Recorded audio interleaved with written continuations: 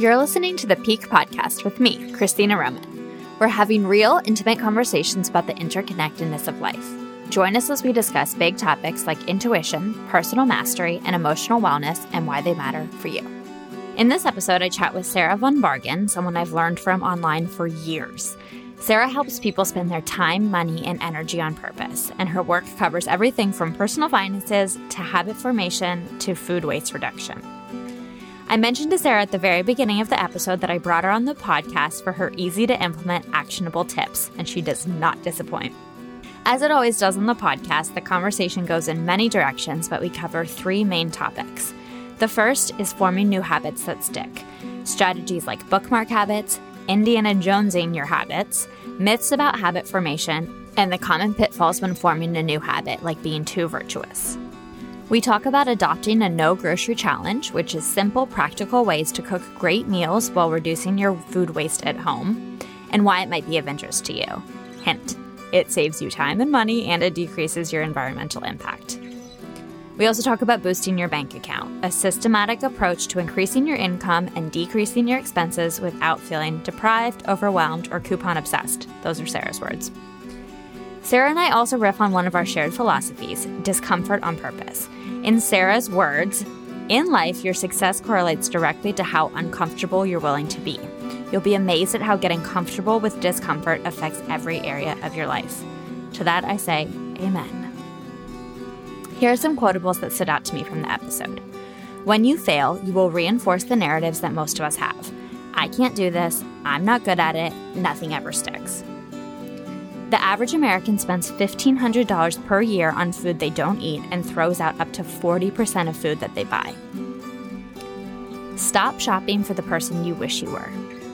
And lastly, a lot of my work starts with understanding what makes you happy. All that and more within the episode. Happy listening.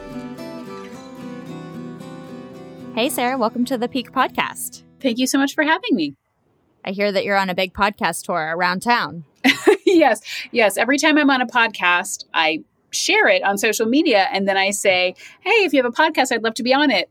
And then I am joyfully flooded with invitations to be on podcasts. So if you are listening to this and you want to be on podcasts, that's the big secret, is you just tell people you want to do it. See, this is why I brought you on the podcast, because your tips are so simple, so pragmatic, and so actionable. Yeah, and they absolutely work. Like I swear half the stuff I teach, I'm like, I mean, this is obvious, right? And then I say it and people are like, whoa, you're totally right. I don't know why I didn't think of that.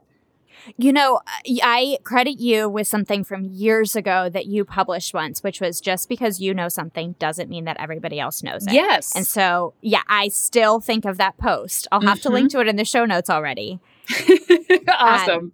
Yeah, I think about that all the time. It's just these little bits and pieces that I bring up in my business or that I bring up with my friends that are brand new information for them, or things that they've never been exposed to. Mm-hmm. So thank you for that. My pleasure. And I would love to just jump in and ask about Habit School. Can you tell me a little bit about that? Absolutely. So Habit School is one of my online courses. I run it. You can buy it right now. You can buy the DIY self-paced version. I also run a live version once or twice a year. And it's basically a breakdown of how to break or build a habit. I love goal setting as much as the next person, and there are certain things in life that are goals, not habits. But the statistics around habits versus goals are really surprising, because a lot of times when we say we're pursuing a goal, it would actually be much healthier to pursue a habit rather than a goal, because when you complete the marathon, when you pay off the debt, when you get married or move in with your partner, many people, the majority of people, stop engaging in the behavior that got them there. So they stop running. They stop being mindful about their expenses. They stop communicating their needs and being pleasant to be around because they got what they wanted. And then they sort of fall back into negative behavior. There are studies that as much as 90% of our daily choices are habitual. We don't even realize that we're making those choices. I'm sure we've all seen this in our own lives. We're not even buying the latte because we want to. It's just a habit. We're not stopping at Target after work because we want to. It's just a habit. We're not, snipping at our partner on purpose. It's just how we react to them when they talk about that topic. But so if we can break those habits or build better ones, it can sort of put good things in your life almost on autopilot. That's really interesting. I've never thought about the distinction between the goals and the habits. So I'm always curious when I talk to course creators how they arrived at the place where they wanted to create an entire course around a topic. So how did you start noticing the difference between habits and goals in your life or in the lives of your friends, people you talk to? And how did that end up becoming a full course? Well, I would say with habits, I mean, a lot of it started with I had sort of two situations. One being, when I was 32, I was able to quit my job and travel for 11 months. And I did this with a job I had at that point. I had $50,000 worth of school debt, and I was making $34,000 a year as an ESL teacher at a nonprofit. And I was living by myself. I didn't have a partner to split expenses with. I was living in like a really nice neighborhood. My parents weren't supporting me. So like hearing that, it's you probably wouldn't expect that somebody in that situation would have been able to quit their job and travel for 11 months. But the reason I was able to do that is because I had created really good habits around spending and earning. It wasn't a goal. Yes, I had a goal to travel, but I had habitualized the way I spend and the way I navigate spending. And even after I came back and I now I earn much more than $34,000 a year, but many of my spending habits, I haven't experienced a lot of lifestyle creep. I'm not, like, let's say I earn $200,000 a year. I'm not spending necessarily like I earn $200,000 a year. And I'm also not spending like I earn $34,000 a year, but I haven't had that huge lifestyle creep because I've habitualized the way I navigate money. So I saw in my own life how this stuff plays out. And also in my own life, I've witnessed what happens. Before I got serious about learning about habits and putting the stuff into action, I trained for a 5K obstacle race, the kind where you like crawl through the mud and then climb over a thing. And it was absolutely a goal. And I trained really hard and I took it really seriously and I won my heat. And you know what I did after I crossed that finish line? I completely stopped doing it because I had reached the goal. And so there was no reason for me to work out 5 days a week. There was no reason for me to be lifting weights or, running because I had completed the goal. So I could sort of see in my own life, like, okay, when I habitualize things, these good things, these good results that I want continue for years and years. But when I'm pursuing a goal, it has a different result. And again, there are some things in our lives that are goals, and there's no way you can habitualize it. And sometimes a goal can be more motivating than a habit. But I think it's really important to understand the difference and understand like which situations would a habit be helpful for and which situations is a goal. Like, for example, like getting a book deal, that's a goal. The habit that you create is writing every day that would help you reach that goal. Okay. I like that distinction. It's really funny you say that because 10 years ago, I ran a 10-miler. Cherry Blossom in DC. It was gorgeous and beautiful. And I've run probably twice since that day. Yeah, it's incredibly common. Yeah, I didn't realize how common it was because I always make that joke.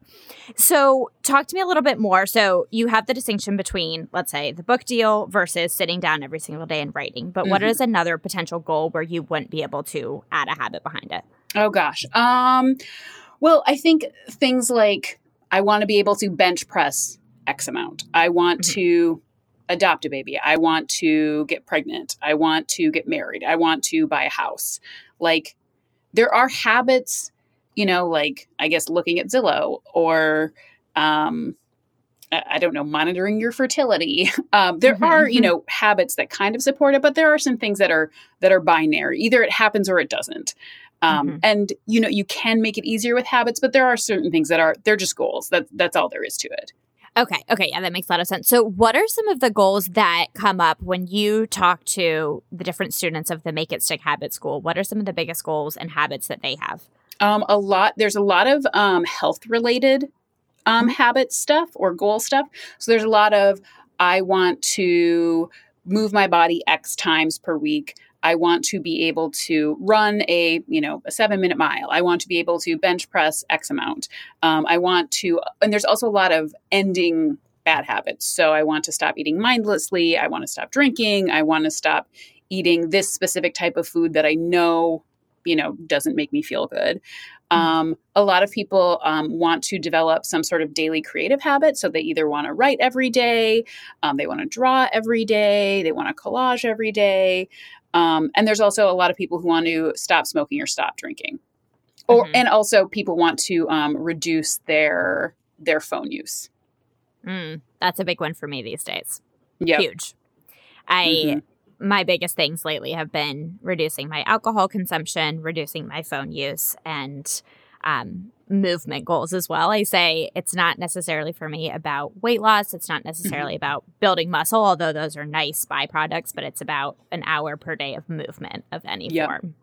And I think just also removing that judgment from yourself. Like it doesn't have to be like going to CrossFit for an hour, 5 days a week. It can be like maybe one day you're going to CrossFit and then the other days you're going for a hike or walking the dog. Like I think removing the desire for perfection is a big deal. And one of the things we talk about in habit school is what I call the bookmark habit.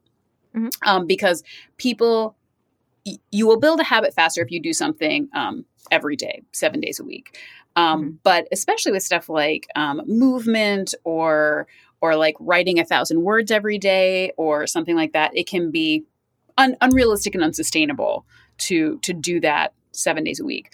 But so I really recommend a bookmark habit, which is like a light version of the habit that you do maybe at the same time of day as you would do like the full habit. So you don't lose your place in the habit and you don't lose momentum. So maybe it's a Sunday, you don't have time to spend an hour writing, but spend 15 minutes writing. Maybe you don't have time to go to the gym for an hour, but you usually go to the gym from 8 to 9, and maybe this time you take the dog for a walk from 8 to 8:15. It helps build the neural pathways, it helps you stay committed, and it keeps you from falling off the wagon and beating yourself up because you failed yet again, which is a terrible neural pathway and a terrible mental process to have that does not set you up for success. Yeah, no kidding. So what are some of your bookmark habits right now? My bookmark habits are, so the habit that I built most recently in my, because every time I run habit school, I go through the process with my students because I know it works. And so the habit that I built most recently was stretching and or lifting weights before I went to bed. And I include the and or because some nights I don't want to lift weights, or maybe I pulled a muscle, or I spent all day gardening. That's okay because I gave myself and or so I can stretch. Some days 15 minutes is not doable. I'm falling asleep when I sit on the floor. You know what? As long as I'm doing it as long as I do something, I do a bookmark habit. Maybe it's just, like doing a hurdle stretch for 1.5 minutes on both legs. That's enough. I'm still doing it. I'm still like staying in the habit. I'm not, starting to break the habit and like just getting directly into bed. So that's one of my bookmark habits is just doing something that's related to either weights or stretching for some amount of time before I get directly into bed. I'll have to think about my bookmark habit. I appreciate this. And so I'm really curious. You mentioned the people who are trying to stop a specific habit, which leads me into how to Indiana Jones it. What does that mean to you? So if you guys have watched Indiana Jones, I don't remember off the top of my head, I don't remember which one it is, but there's a famous scene where he is rather problematically trying to steal a, important artifact from a tribe that's not his.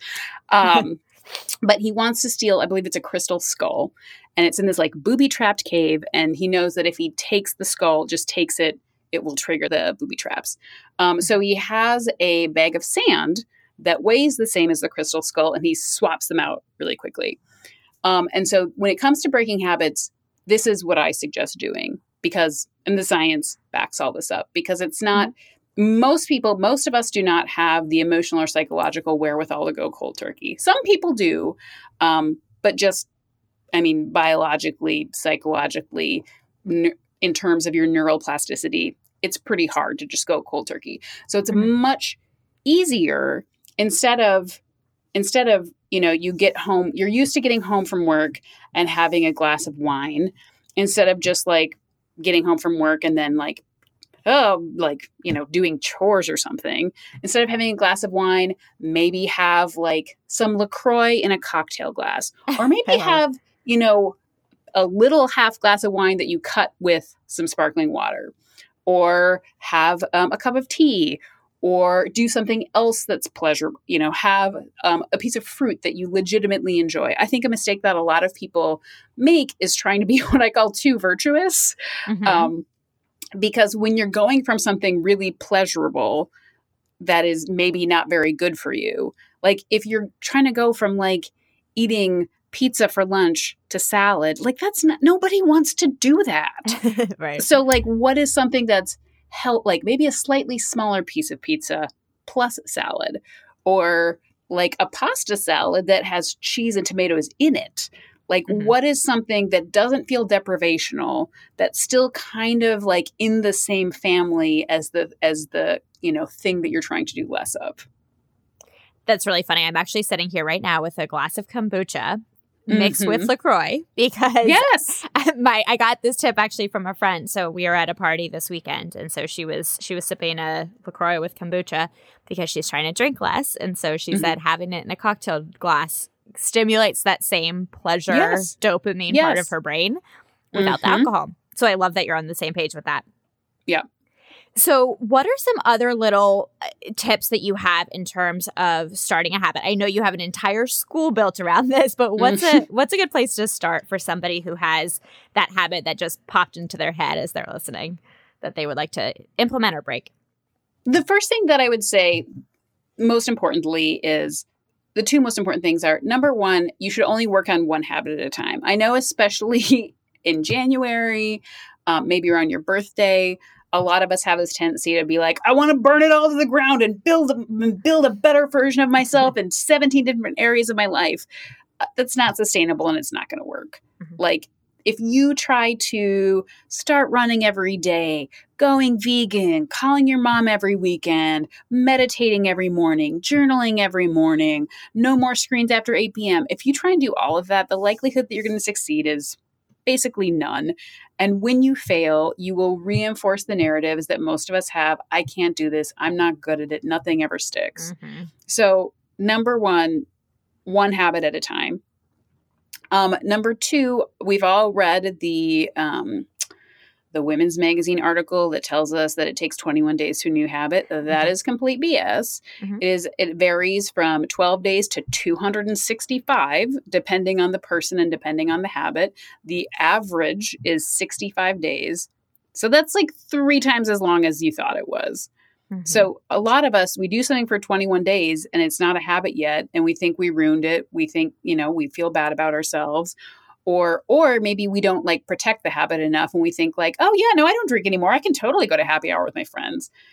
Maybe you can't, because realistically, it's probably going to take you 65 days to really solidify that habit. You're not ready to like put yourself in the way of temptation on like day 22. And the other thing that I think is really important is habit change is already hard. And if you're trying to change a habit for someone other than you, if it's not your idea, if you're doing it because your partner wants you to, or because your best friend wants you to, or because like all your friends are doing it, that is not motivation. That motivation will not sustain you. It's already hard enough. If doing it for like outside approval will not sustain you. So change a habit because you want to. Take on one habit at a time and realize that it's probably going to take you like a full 2 months to really build the habit.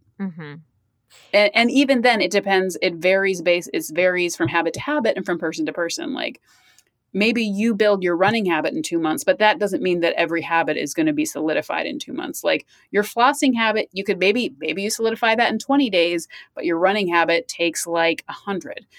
And so like be gentle with yourself and release expectations about how long it's going to take for that habit to change. I love all of those different caveats, and I know you've done a lot of research on this, so I'm glad to have you break down some of the myths. And I'm especially glad that you mentioned this idea of not self-sabotaging and then reinforcing your own story.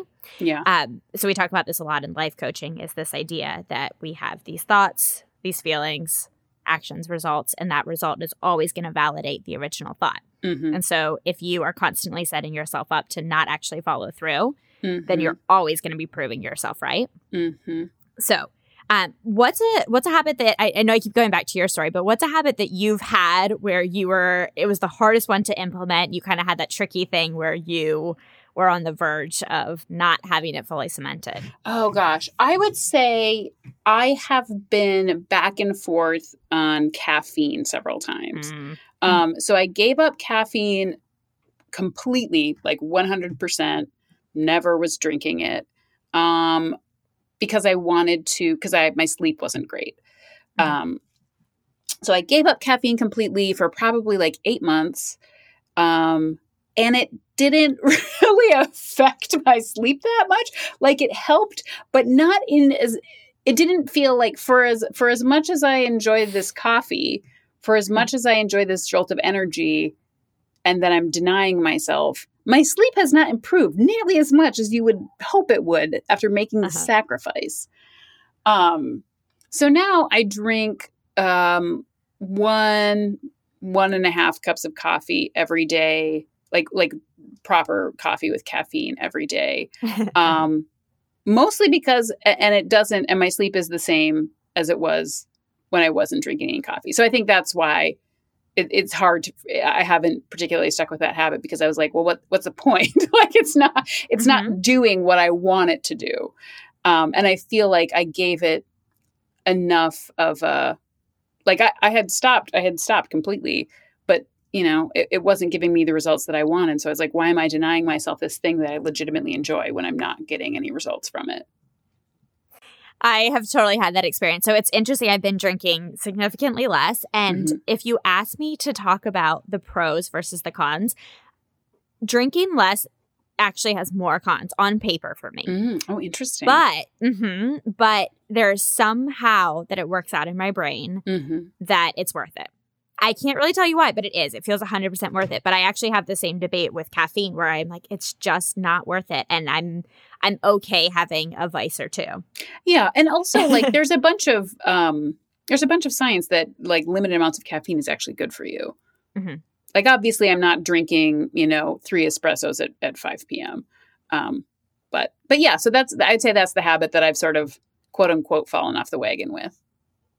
I have an unopened vanilla latte espresso next to me, so I guess I shouldn't open it now. It's too late. Shoot.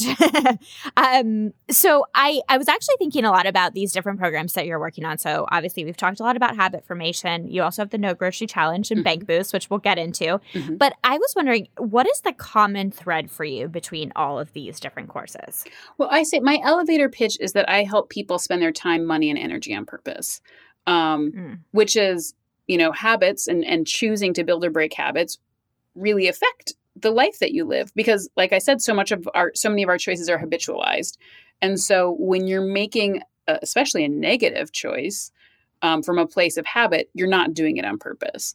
Like, when you go to Target after work and wander around like a zombie and inadvertently spend $120 on throw pillows, like you aren't doing that on purpose.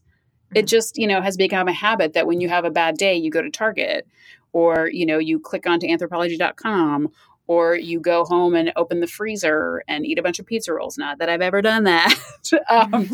So, and also like Bank Boost and Put Your Money Where Your Happy Is. It's about making your spending align with your values. I mean, so many people and so many of my students look at their bank account statements and their credit card statements and say like, I don't know where the money goes. Like I make a good amount. I know how much my mortgage or my rent is. I don't understand where this money is going. And the No Grocery Challenge is about reducing food waste, reducing the time that we spend like just running to the grocery store for one ingredient. Because food is a huge expense and food waste is it contributes very significantly to climate change. And also it feels bad to like throw away $5 worth of fresh pineapple that rotted in the back of the fridge because you forgot about it. So to me, the common denominator is making choices on purpose, whether that's how you spend your time or how you spend your money or how you spend your energy. I love that. And I actually was listening back to all of the season 1 podcast that I recorded, and it immediately stuck out to me that every single person in some way, shape, or form, usually directly, but sometimes indirectly, mentioned the importance of living in alignment with your values. Mm-hmm. So I love that you're staying on theme. I didn't even tell you that that was the theme. And here you go. I love it.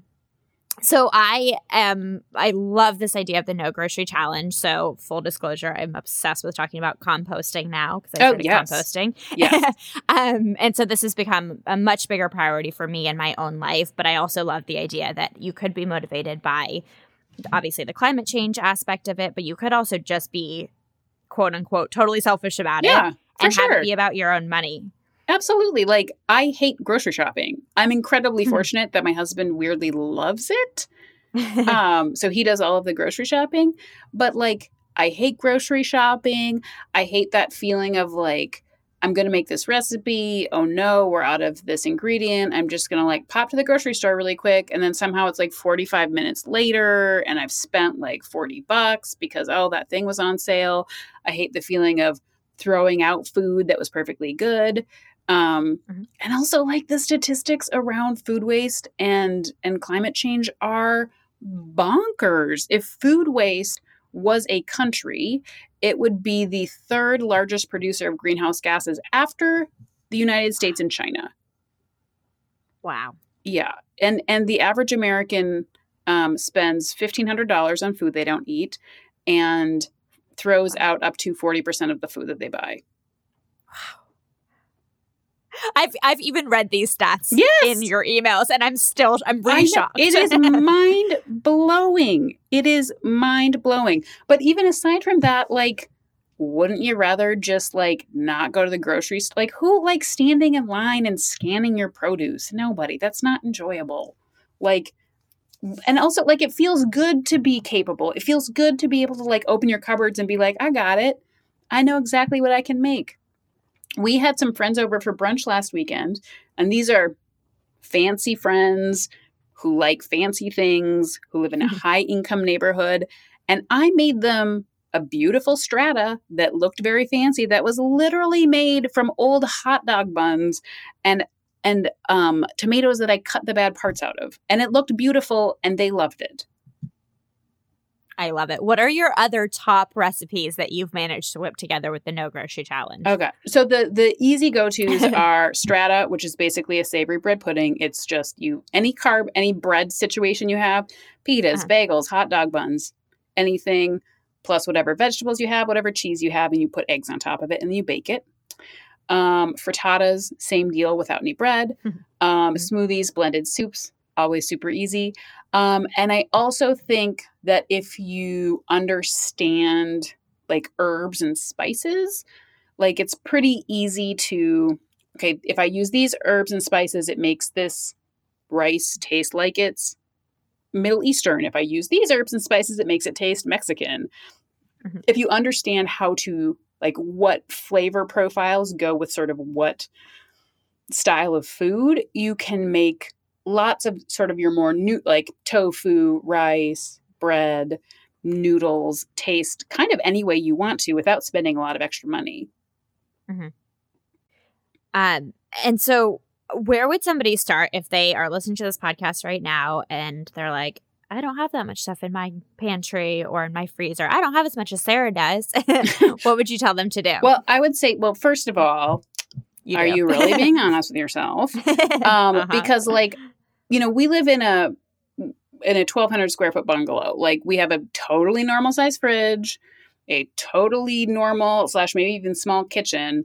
And I could, and we went grocery shopping, like 5 days ago. So it's not like there's so much stuff. And I'm positive that I could cook for at least another week and a half without going grocery shopping. So I would say, shameless plug, buy the No Grocery Challenge guidebook and cookbook, because that will help you with everything. But barring that, if you have bread in your cupboard, if you have rice in your cupboard, if you have eggs, if you have noodles, that's all you like. You can base multiple meals around all of those things, and I bet that everybody listening has one or all of those things in their cupboard. If you have those things and some vegetables, you have enough to cook something. I host book club at my house, and so my new goal is to host book club without going to the grocery store. Yes, you can do. I swear to God, if you just like plate things nicely and like put some herbs or like a drizzle of olive oil on top of something, everybody's into it.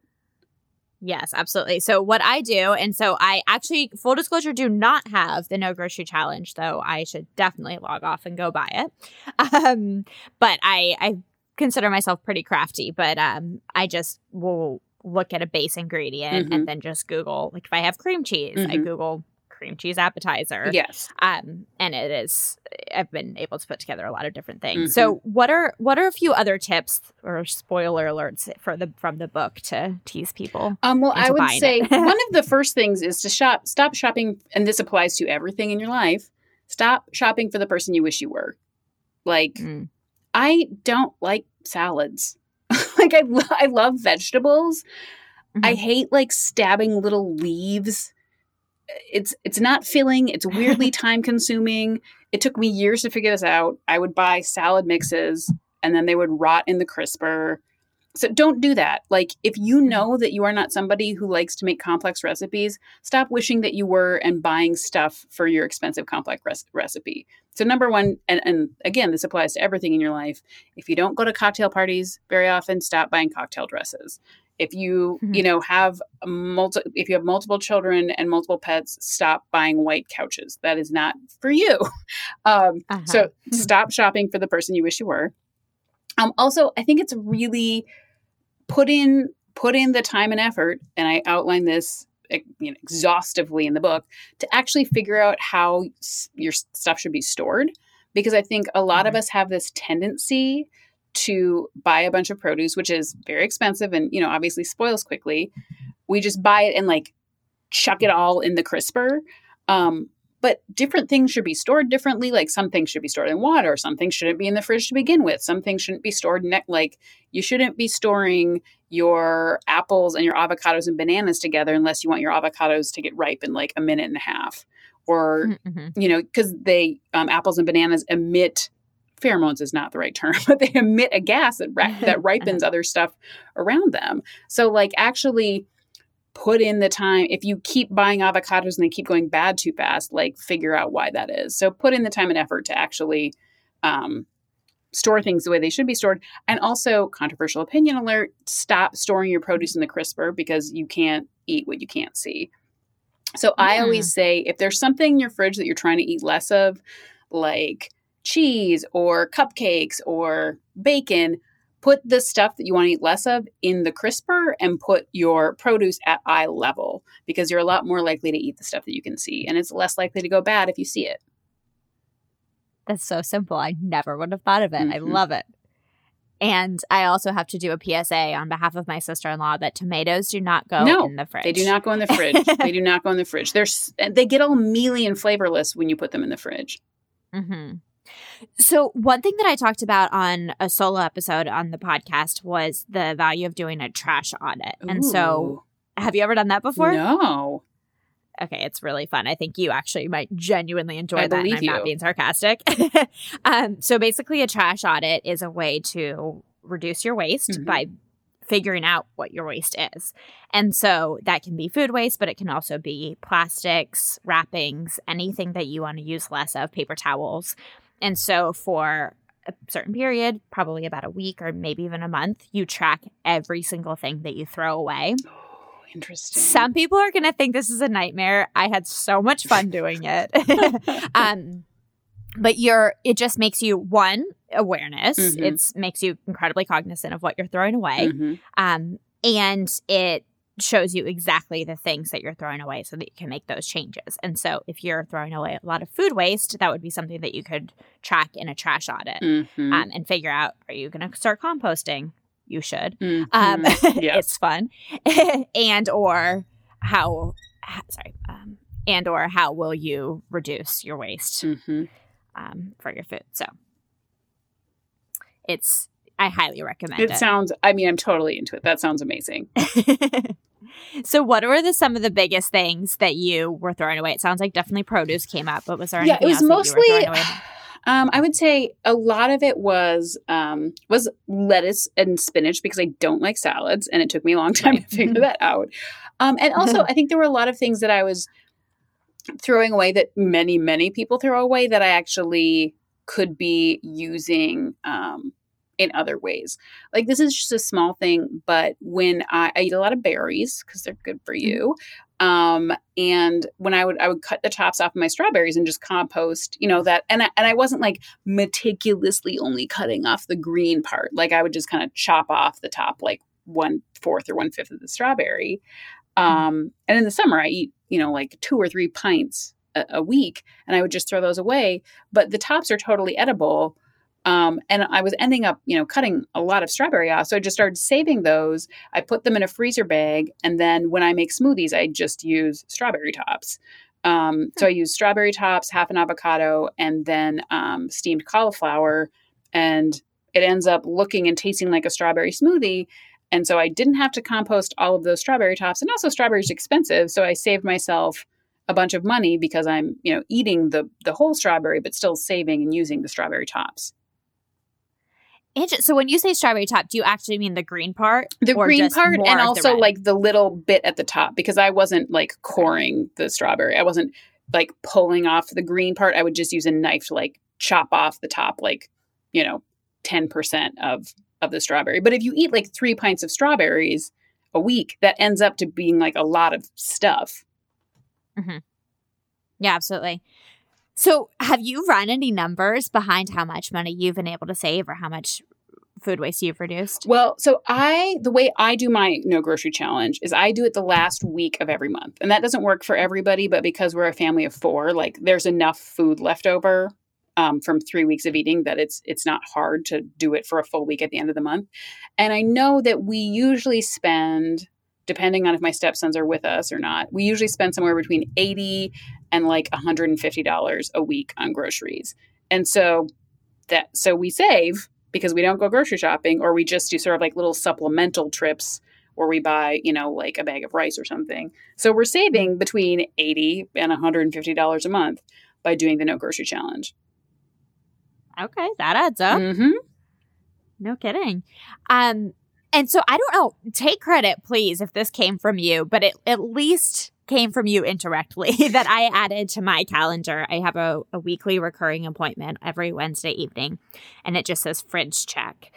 And it's to go through my fridge and look for anything that I might need to freeze or anything that is at its tail end that I really should use up. Did you come up with that, or did I just use your creativity? I probably mentioned it in the past. It's definitely something that I do. And what I do mine on Sunday. On Sunday night, I go through and like move everything around, and I put stuff at the front of the fridge. Like, this is so silly, but right now I have a bag of Brussels sprouts that's about to go, and it's literally like propped up exactly at eye level. It's propped up against the Brita pitcher, like right in my face at exactly eye level to remind myself to eat it for dinner tonight. And also, like, if you put stuff in the crisper and it's not wrapped up, like your rotting whatever will like infect all the other stuff too, and it'll start to smell and it's wet. So doing the fridge check and doing it regularly, it helps the rot from spreading, and it helps you figure out what to use. And the other very obvious tip is like, look at what you have before you go shopping. Mm-hmm. Like, I know it's really tempting to like go onto Pinterest and choose a bunch of recipes that are great and then go to the grocery store and buy things exclusively for those recipes, but you will save yourself so much money if you just look at what you already have and base your plans off of mm-hmm. that. Absolutely. And if you look at different ingredients that you could use in more than one recipe. Yes. I do this thing, and I am only admitting it because I know I'm not alone, where I will look, something is almost about to go, I don't want to eat it, and instead of just clearing it out, mm-hmm. I leave it in the fridge for a few extra days. Oh, sure. I know I'm not going to eat it. Yes. Yeah. No.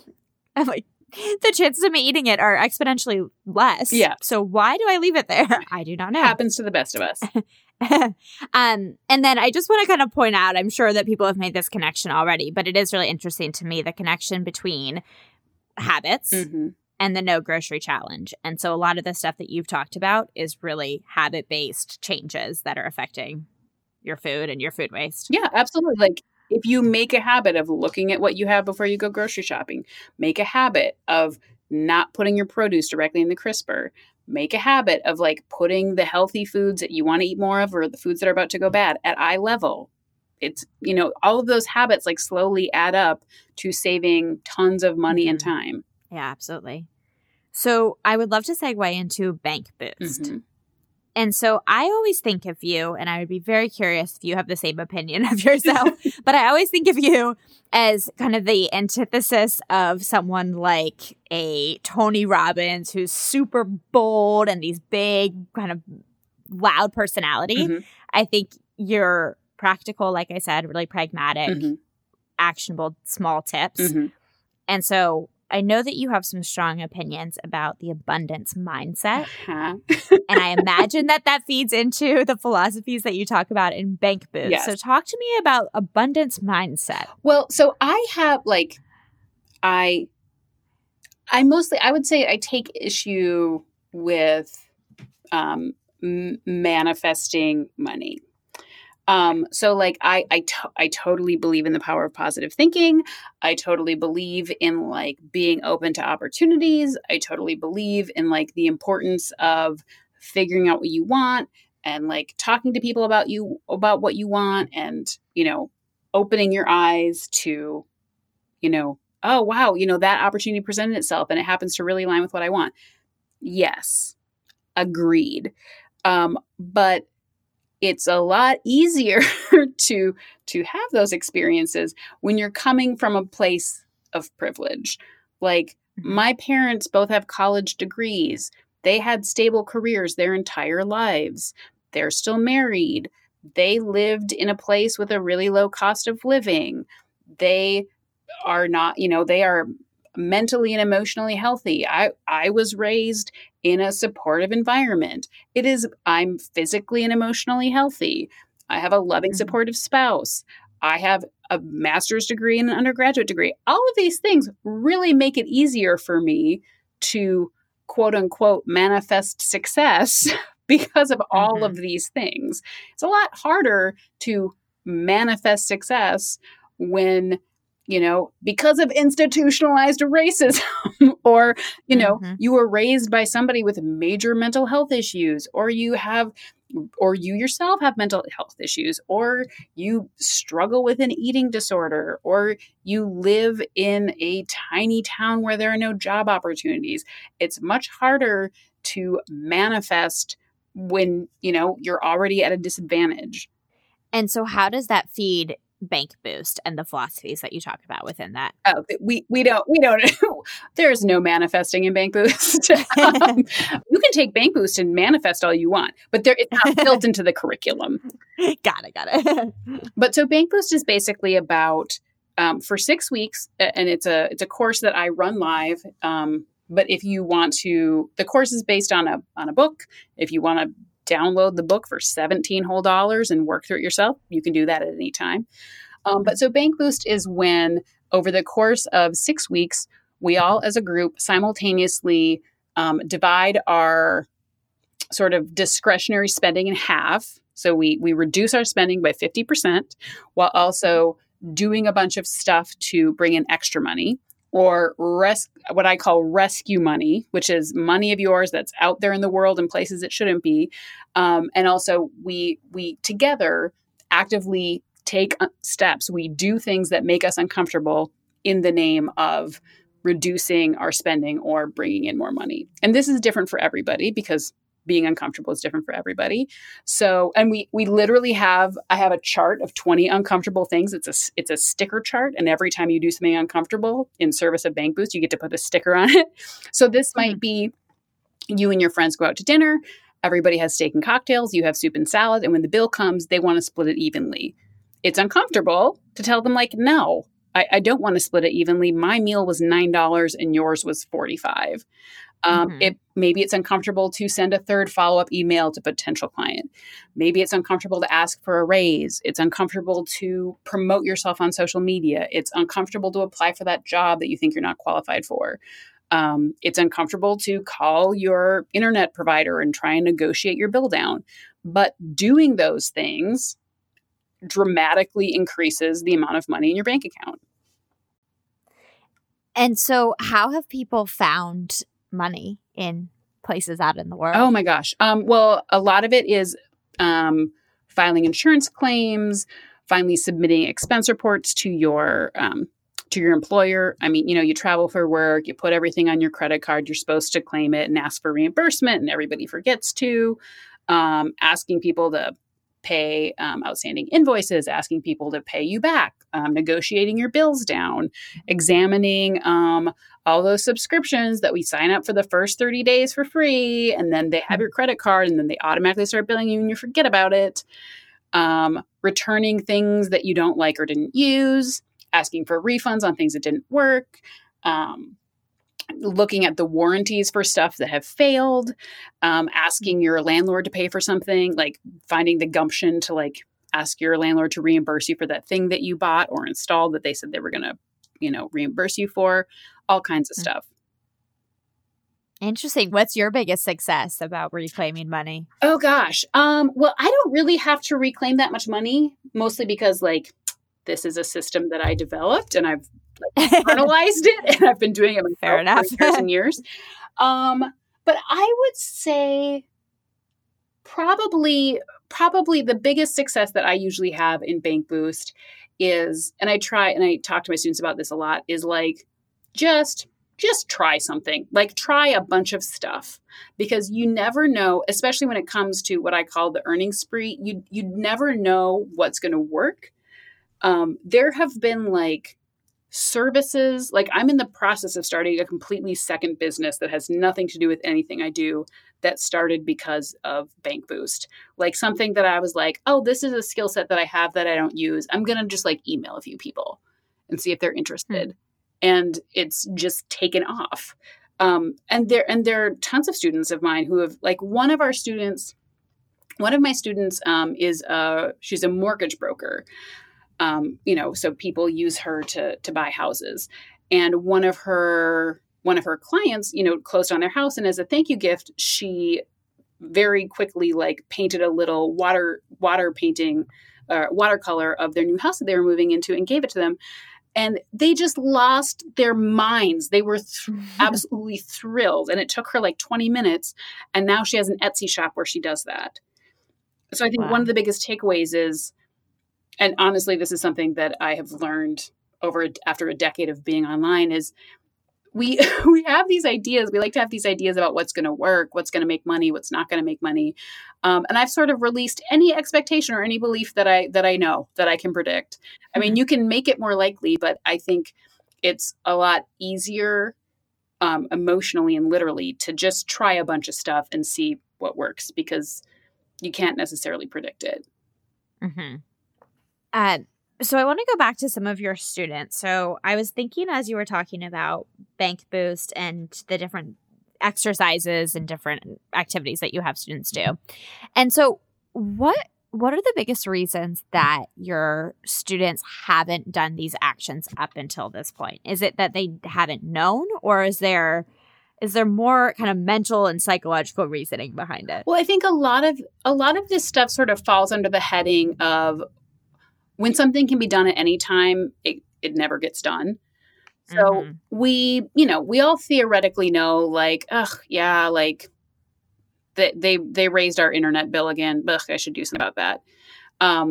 But it's hard to get excited about it. But when you're in a private Facebook group of hundreds of people who have committed to doing this over 6 weeks, and you see people coming into the Facebook group and being like, oh my gosh, like I'm going to save $300 this year because I just negotiated my internet bill down, then it's really motivating to do it. So I think a lot of it is people, they know they should do it, but there's nobody holding them accountable.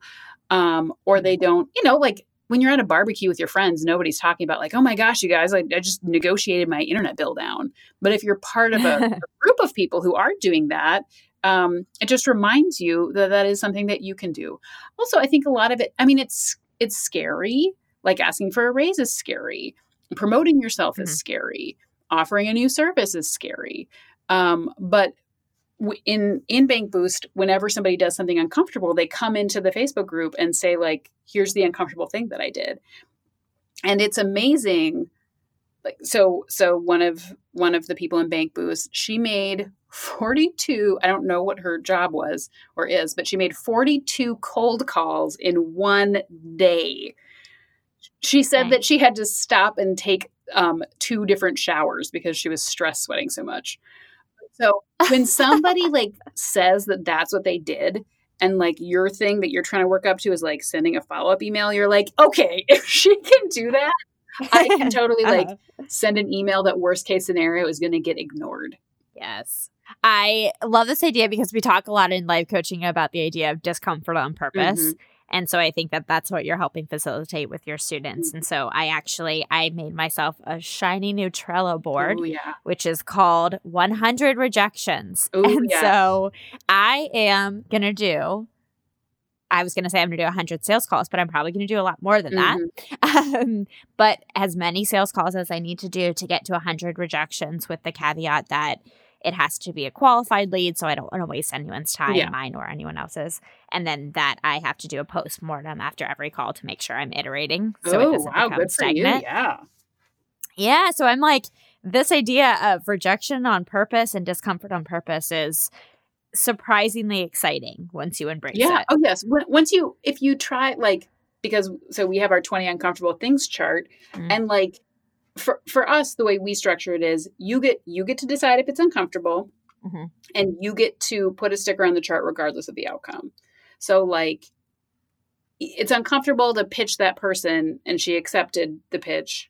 I still get to put it on my chart. But like, just knowing like I get this qualifies, like it's a huge motivator. Like seeing empty slots at the bottom of my uncomfortable chart, like, okay, well, what else can I do? Have you read the book Deep Work by chance? No.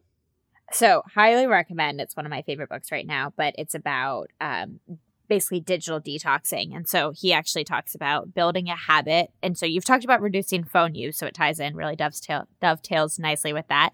But it's about building a deep work habit. So you're turning your phone on airplane mode. You're actually absorbed and concentrated and focused on your activity that you're working on. And then he does a chart as well to track, so that you can actually build that habit. So it would be right up your alley. Awesome. Yeah. Excellent. So when you think about, again, these different areas that you're working on, so related to money and food waste reduction and living a life on purpose, is there anything that I haven't asked you about these different areas that you feel like listeners should absolutely know about? Well, I would say a lot of my work starts with understanding what makes you happy. Like you need to build the habits that you're building should be habits that support the life that you want, a life that makes you happy, which is not to say that like running every morning, even in the rain, even when it's hot, is necessarily going to make you happy in that very moment, or that, you know, not going to Target and not buying the cute throw pillow, it might not make you happy in the moment, but it serves the greater happiness. But I think a lot of it starts with understanding that what makes you happy. And when I say that, a surprising number of people tell me, okay, great, but I don't know what makes me happy. And there are ways to figure that out. If you Google yes and yes, how to figure out what makes you happy, I wrote an exhaustive blog post about it. But I would say before you start considering your spending, before you start building habits, before you start goal setting, make for sure that you understand what makes you happy and what you're working towards, because I think we've all been in the situation. I mean, some very expensive, incredibly regrettable situations where we thought something would make us happy, where we thought something would fulfill us, and we get there and it very much doesn't. So before you start with any of this stuff, I think you need to be honest and clear with yourself about what you're actually working towards and what you actually want and what actually makes you happy. Can you I'll definitely link to that blog post in the show notes, but can you give a quick teaser on one first step that someone might take in order to figure out what makes them happy? This is incredibly obvious, but just notice when you're happy and make a note of it in your phone. Love it. Yeah, it's very easy, but like, and get as specific as you can. So like I found that doing something during a time of day, week, or year when it is not available to other people makes me incredibly happy. So I'm self-employed, obviously. And for a long time, I would meet up with other self-employed girlfriends and we would drive to this fancy neighborhood in Minneapolis where parking is really expensive and restaurants are really expensive. And we would eat appetizers and drink cocktails on the roof of this fancy bar. And by the time all of this was over, we'd all be out like $70. But it made me really happy because like doing that at 2 p.m. on a Tuesday like felt so decadent. But I can get that same feeling by going to a matinee at the Second Run Theater 2 blocks from my house that I can walk to, and the matinee literally costs $2. But I wouldn't have figured that out unless I figured out what makes me happy and what's at the root of that. Because maybe, going to big parties makes you happy, but like what's at the root of it? Is it because you like being in like a busy atmosphere, because you like connecting with friends, because you like, being the bartender at the party? Is it because you love, making really cool recipes and, going to parties gives you an opportunity to showcase that and for people to fuss over you? So the very obvious suggestion is notice when you're happy, look at the specifics of it, and literally just make a note in your phone. I just have a quick question for you on that. Do you ever find that people end up falsely identifying their happiness as the kind of dopamine hits of pleasure? So something like I might go out and drink. Mm-hmm. And to your point, maybe it's being out and being social and being surrounded by friends. That's actually what's making me happy, but I attribute it to the alcohol. Not too much, which I think sort of speaks to my particular audience. Like most of my audience are kind of self-aware enough that they're not like, shopping makes me happy, eating carbs makes me happy, drinking makes me happy. They're usually a little bit deeper thinkers than that. But I'm sure that is like a common, I'm sure that that's something that happens. It's interesting. I feel like your audience wouldn't be like, oh, gossiping and shit talking make me really happy. They're usually a little bit more evolved than that. Yeah. I love it. Well, thank you so much. And so my last question that I ask every single guest is, what is a book recommendation that you have for listeners and for me? Oh, gosh. Sure. Well, I would say my favorite novel of all time is East of Eden, which probably everybody read in high school.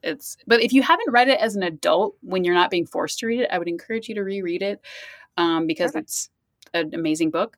In terms of personal development, my 2 favorite books are The Desire Map from Danielle Laporte and Your Money or Your Life, which is about aligning your values and your spending, which is something that I think is generally missing from the personal finance world. Not enough people think about that. So those are the 2 personal development books that I always recommend.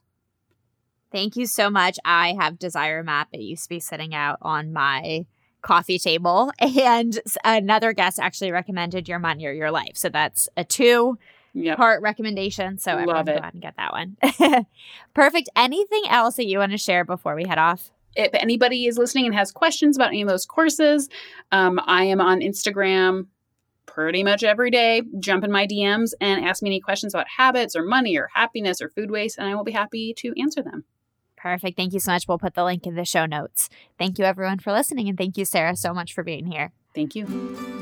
Thank you for listening to the Pique Podcast. Your support helps this podcast grow. If you enjoyed this episode, please share it with a friend and then head over to iTunes to subscribe, rate, and leave a review. It is so much appreciated, and I will see you on the next episode.